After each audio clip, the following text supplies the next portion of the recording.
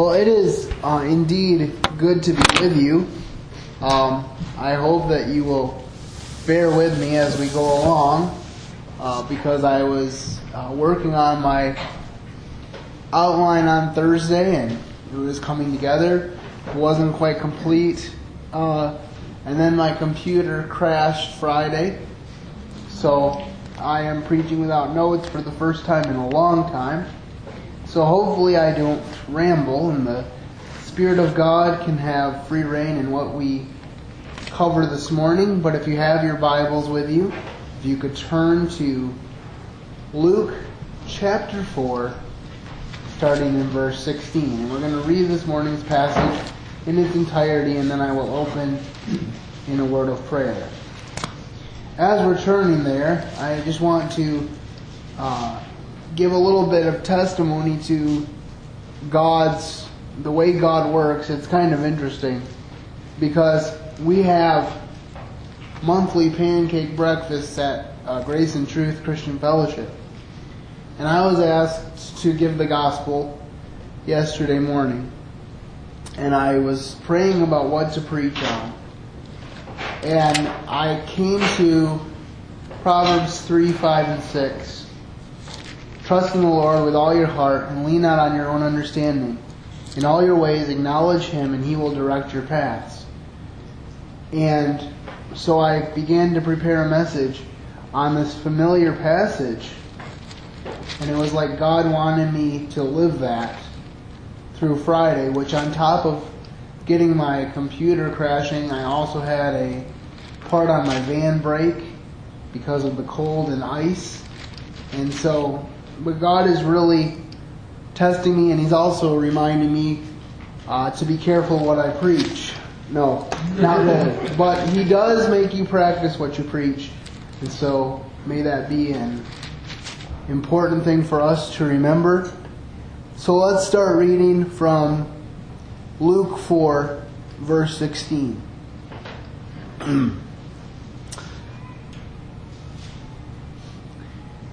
He came to Nazareth, where he had been brought up, and as his custom was, he went into the synagogue on the Sabbath day and stood up to read. And he was handed the book of the prophet Isaiah, and when he had opened the book, he found the place where it was written, "The Spirit of the Lord is upon me, because He hath anointed me to preach the gospel to the poor. He has sent me to heal the brokenhearted, to proclaim liberty to the captives, and recovery of sight to the blind, and to set at liberty those who are oppressed, to proclaim the acceptable year of the Lord." Then he closed the book and gave it back to the attendant and sat down. And the eyes of them who were on the synagogue were fixed on him, and he began to say to them, "Today this scripture is fulfilled in your hearing." So all bore witness to him and marveled at his gracious words, which proceeded out of his mouth. And they said, "Is this not Joseph's son?" He said to them, "You will surely say this proverb to me, 'Physician, heal yourself. Whatever we have heard done in Capernaum, do also here in your own country.' But I tell you the truth, many widows were in Israel in the days of Elijah, when the heaven was shut up 3 years and 6 months, and there was a great famine throughout all the lands. But to none of them was Elijah sent, except to Zarephath in the region of Sidon, to a woman who was a widow. And many lepers were in Israel at the time of Elisha the prophet, and none of them was cleansed, save Naaman the Syrian." So all those in the synagogue, when they heard these things, were filled with wrath, and they rose up and thrust him out of the city, and led him to the brow of the hill on which the city was built, that they might throw him down over the cliff. Then passing through the midst of them, he went on his way. May the Lord add blessing to the reading of His word. Let's pray.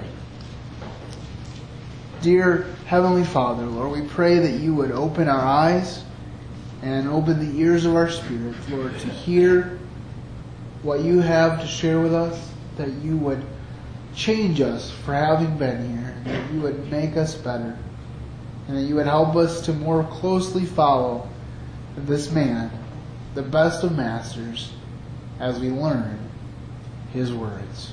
We pray this in Jesus' name. Amen. So Jesus, as we went through last time, he went through this temptation in the wilderness. And we read about 3 specific temptations, but it basically says that 40 days he was tempted of the devil. And for whatever reason, God chose to give us the specific temptations that he did. But then Jesus comes from this experience, and he goes right into the synagogues to teach. Now, from a worldly perspective, this guy would not be qualified to be a rabbi and teach in the synagogues because he was a carpenter's son. That's why you see this response in the passage that we just read. This idea that this carpenter's son is saying these things. So let's unpack this a little bit. It says he went to Nazareth where he was brought up. Okay, so if anybody believes in him, if anybody is excited to see him, you would think that it would be Nazareth, because he was brought up there. People knew Jesus. Perhaps he even worked in their yards or whatever, because if he was anything like us, he might have been looking for spending money and might have helped people out. And he worked as a carpenter with his father, so these people should know him. But he goes in where he was brought up. And as his custom was, he went into the synagogue on the Sabbath day and stood up to read. Jesus is such a good example to us, because if the Son of God himself thought it was necessary to go to a house of worship and worship God, and he was perfect and he was 100% God, then surely we, as imperfect people, can see the value, nay, the necessity of being among the Lord's people on his day. It says in Hebrews, do not take the manner of some who forsake the assembly, but rather assemble together more often as you see the day approaching.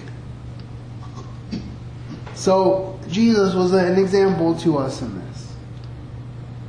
And he must have garnered some respect already because he was invited to speak in the meeting. And he is given the scroll of Isaiah, and he reads this passage. And so we have it basically word for word. This is Isaiah chapter 61, the first few verses. And he says, he was handed the book, and when he opened the book, he found the place where it was written, the Spirit of the Lord is upon me, because he hath anointed me to preach the gospel to the poor. He has sent me to heal the brokenhearted, to proclaim liberty to the captives, and recovery of sight to the blind, to set at liberty those who are oppressed, to proclaim the acceptable year of the Lord. And of course, we do see how he did this physically, because he did give blind people sight. And we see even that he set prisoners free when he allowed Barabbas to go free when he took his place. But Jesus is not just talking, and not primarily talking, about a physical freedom.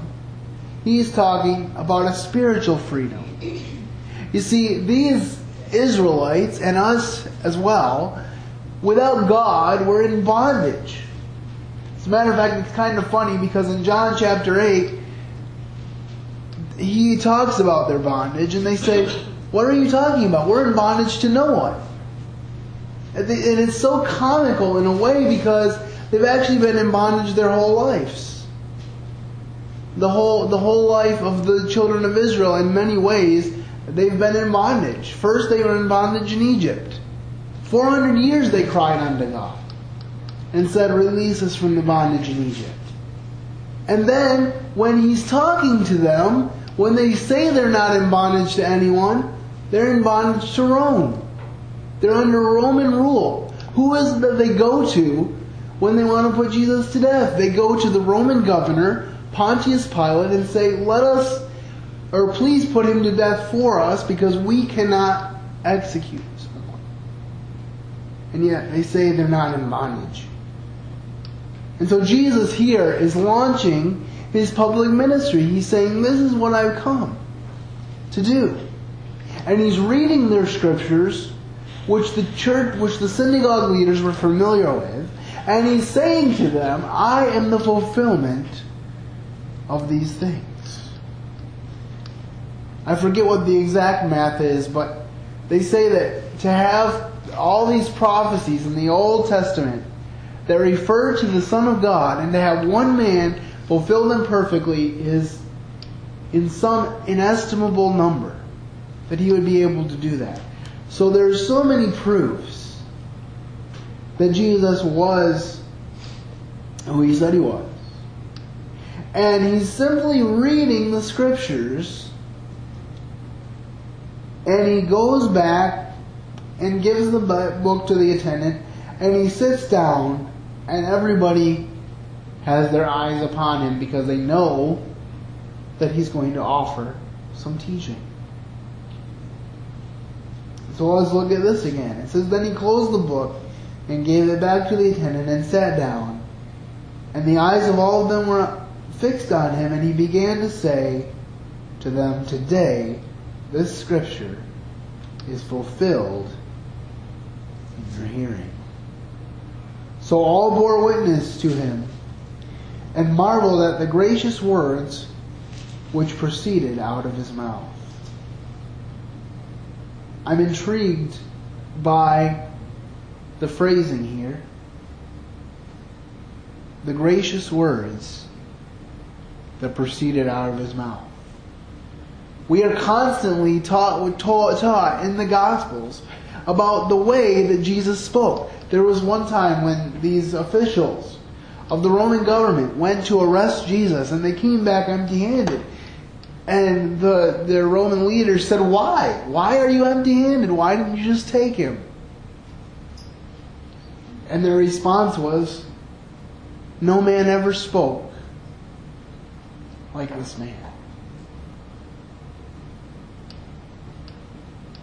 And so then they say, is this not Joseph's son?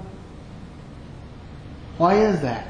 Because how can the son of a carpenter speak like this? How can he have this authority coming out of his mouth? Well, I'll tell you. Because the very words that they were hearing on that day are the words that the universe heard when God said, let there be light. It's the same words. Because the Word became flesh and dwelt among us.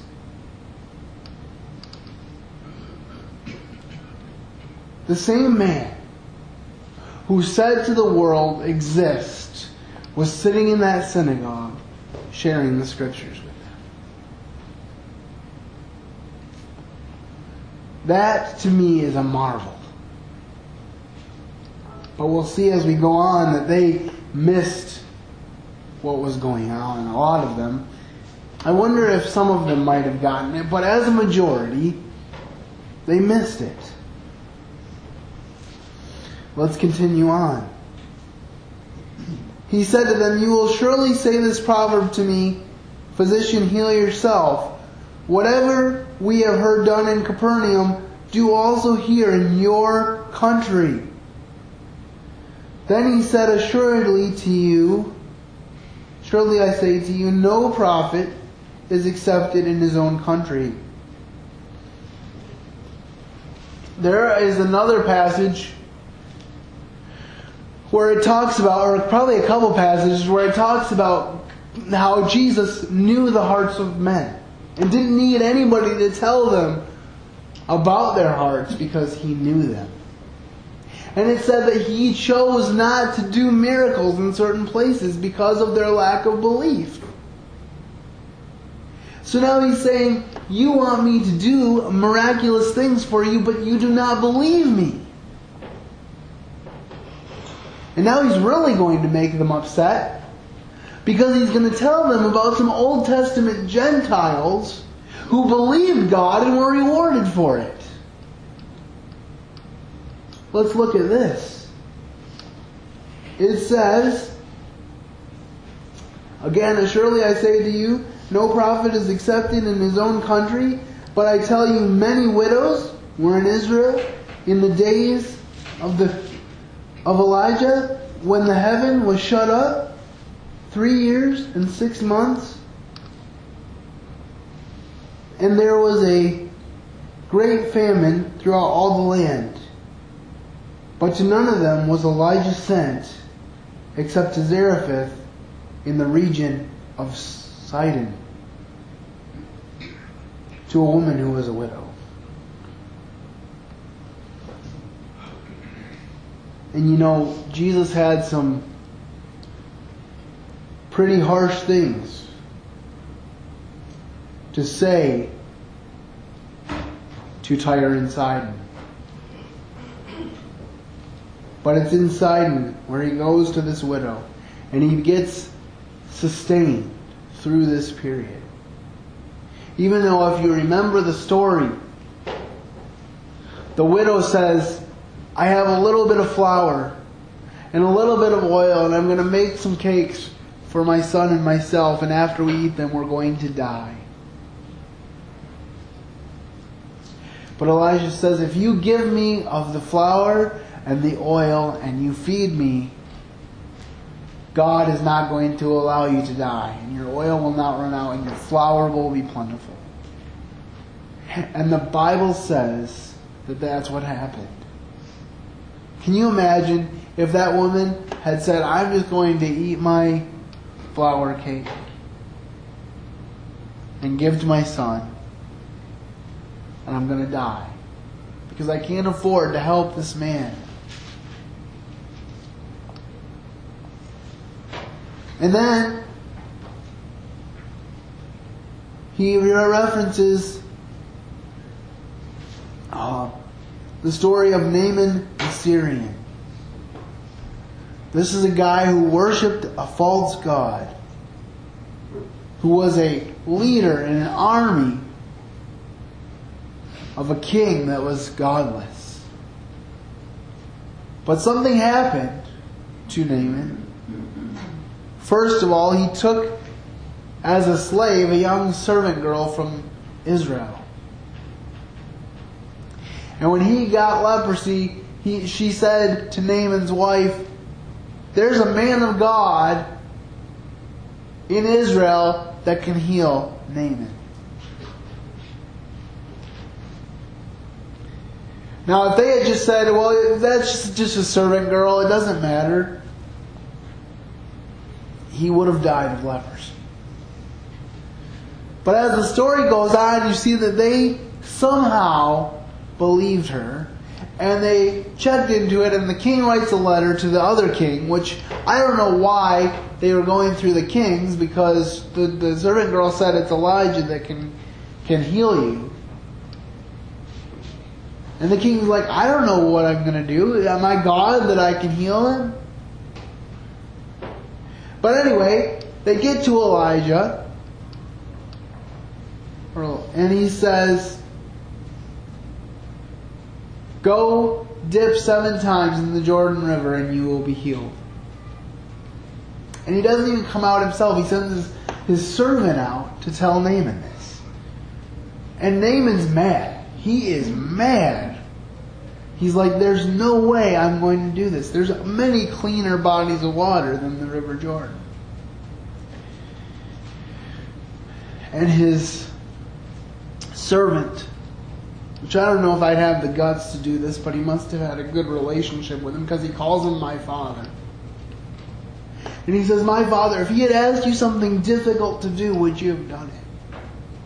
And Naaman at that point realizes that yes, if it was difficult, he would have done it. So he goes to the Jordan River. And he dips 7 times. Now some people might have this idea that he got gradually better with every dip. I do not believe that. I believe that after the 6th dip he was just as leprous as the first, but on the 7th one he came out of the water and he was completely healed. And his flesh possibly was even better than it had been before he got sick. And he goes back and he says to the prophet of God, now I know there's a God in Israel. And he says, I'm going to worship God for the rest of my days. Only pardon me in this one thing, that when I help my king bow before his God, that I not be punished for it.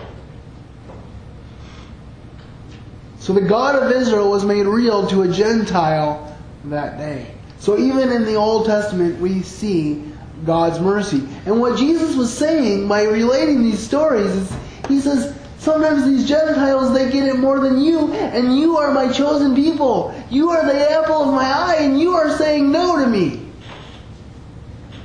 So eventually it's going to get to the point where I'm going to go to people who will say yes. Even if they're not of the seed of Israel. Even Paul, he tried to go to the Jews, and they gave him a hard time after hard time, and he says, from now on I'm going to the Gentiles. Now, ultimately, that was God's plan. But just think about this. Think about all the hostility that came from Jesus' own people. Hence his proclamation that a prophet is not welcome in his own hometown. So all the people heard him and rejoiced because he came and believed on him that day. No, that's not what we read. So all those in the synagogue, when they heard these things, were filled with wrath, and rose up and thrust him out of the city, and they led him to the brow of the hill on which their city was built, that they might throw him down over the cliff. Then, passing through the midst of them, he went his way. Now you would think, at least from a human perspective, that maybe after he says all this stuff about a prophet not being welcome in his own hometown, that they would say, wait a minute, Jesus, let us prove you wrong. But instead, they proved exactly what he was talking about. And they dragged him out of the synagogue and they went to throw him off a cliff. And somehow, he passed through their midst. You ever think about this? They're about to throw him over a cliff. And he passes through their midst. And goes his way.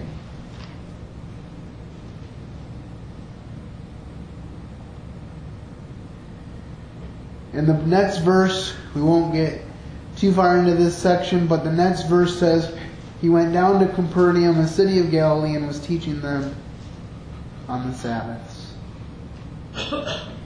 So he didn't get scared away from his mission. It wasn't like, oh, I better take a break. Maybe I'll take a 2-year hiatus, and they'll feel better about me later. No. He went back and did the same thing. To me, this passage about him passing through the midst of them shows me the ultimate truth of what Jesus said in John chapter 10 when he said, no man takes my life from me. I both lay it down, for this was, and I lay it down. And I have both power to lay it down and to take it up again. This commandment I have received from my Father. When Jesus was in the Garden of Gethsemane, and they came to take him, and if you look in John chapter 18, you'll find this. They come to take him, and he steps forward, protecting his disciples, even to the end. He says, "Whom do you seek?" And they say, "We seek Jesus of Nazareth." And he says, "I am."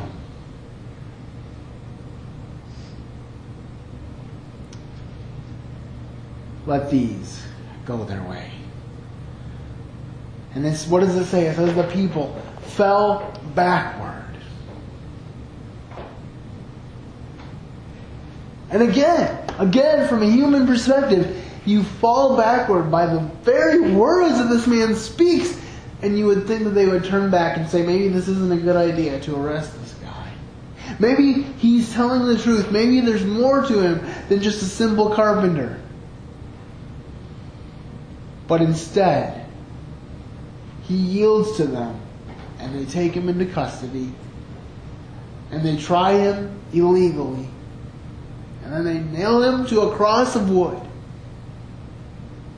Hands that did nothing but create a world and give us all things richly to enjoy, and feet that walk the dusty pathways of Galilee, teaching in the synagogues, helping others, healing those who were helpless. You know, sometimes I wonder about the people that Jesus healed, whether some of them heard about him going to the cross at the time that it was happening and wondered how that could be.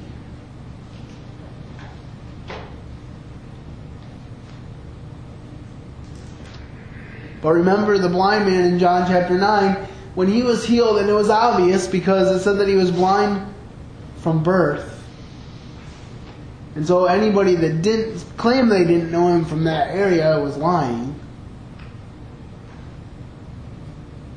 He was cast out of the synagogue too. He said, because they said to him, "You are a sinner and yet you teach us?" As if they weren't.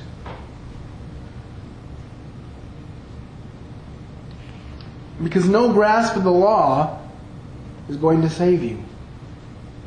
Only the blood of Jesus Christ is going to save you. Whether Jew or Gentile, the path to salvation is the same way. Through the blood of Jesus Christ. And the exclamation point of that sacrifice was when Jesus rose victorious over the grave.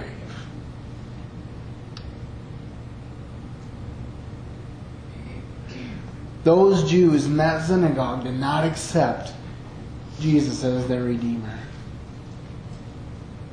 And sadly, there are many Jews today that are still looking for the coming of a Redeemer who has already come once and who is coming again. How blessed we are to not only have the ability to know about Him, but to know His name and to have Him know us.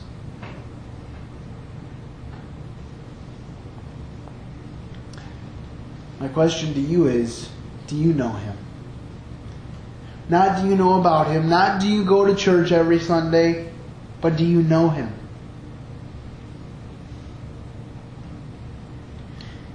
He says He has been sent to heal the brokenhearted. I can attest that He has healed my broken heart. I had a lot of struggles as a young man. Struggles with self-acceptance. Struggles with what God did when He put me in this situation. But He has showed me over the years that He has given me a purpose, that He's given me a calling. And He didn't necessarily say to me, look at all the equipping I've given you. No. He equipped me when I was willing to accept the calling. Please know this. I think God loves to come to people. You look at Moses, you look at Gideon, you look at Mary. And there's many more that we could mention. People that have no business in a worldly sense having anything to do with anything major. And yet God says to you and to me, the prerequisite for me being able to use you is for you to realize there's nothing useful in and of yourself. Because if I take you off of the scrap heap of life and use you, then I'm going to get all of the glory. And you are going to be blessed. See, the biggest reason why these leaders, when Jesus went into the synagogue, did not get blessed, did not realize what He was sharing with them, is because they thought they had it all together. They thought, we're okay. We know the book of Isaiah by heart.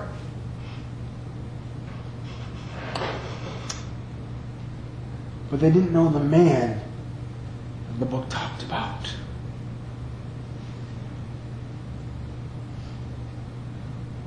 I know I've said this before, but it's so important to me that we grasp this.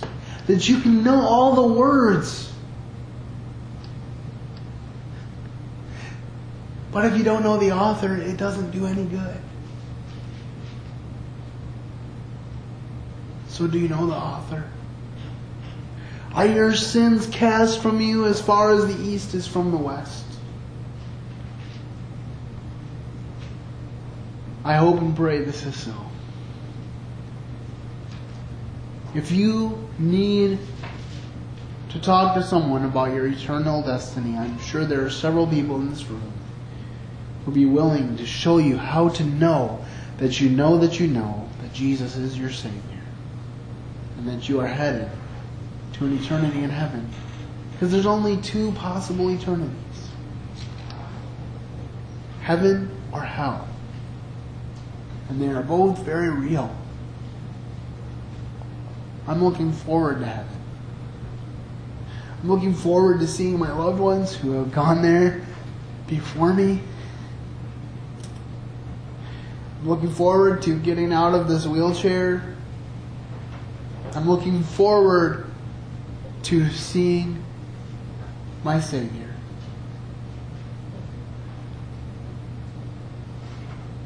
As Fanny Crosby said, I shall know Him, I shall know Him. And redeemed by His side I shall stand. I shall know Him, I shall know Him by the prints of the nails in His hands. Let's pray. Dear Heavenly Father, we thank You for a Savior who was willing to do everything that You asked Him to do. We thank You that He was just as alive in the Old Testament as He was in the New, as He is now. For Jesus is the same yesterday, today, and forever.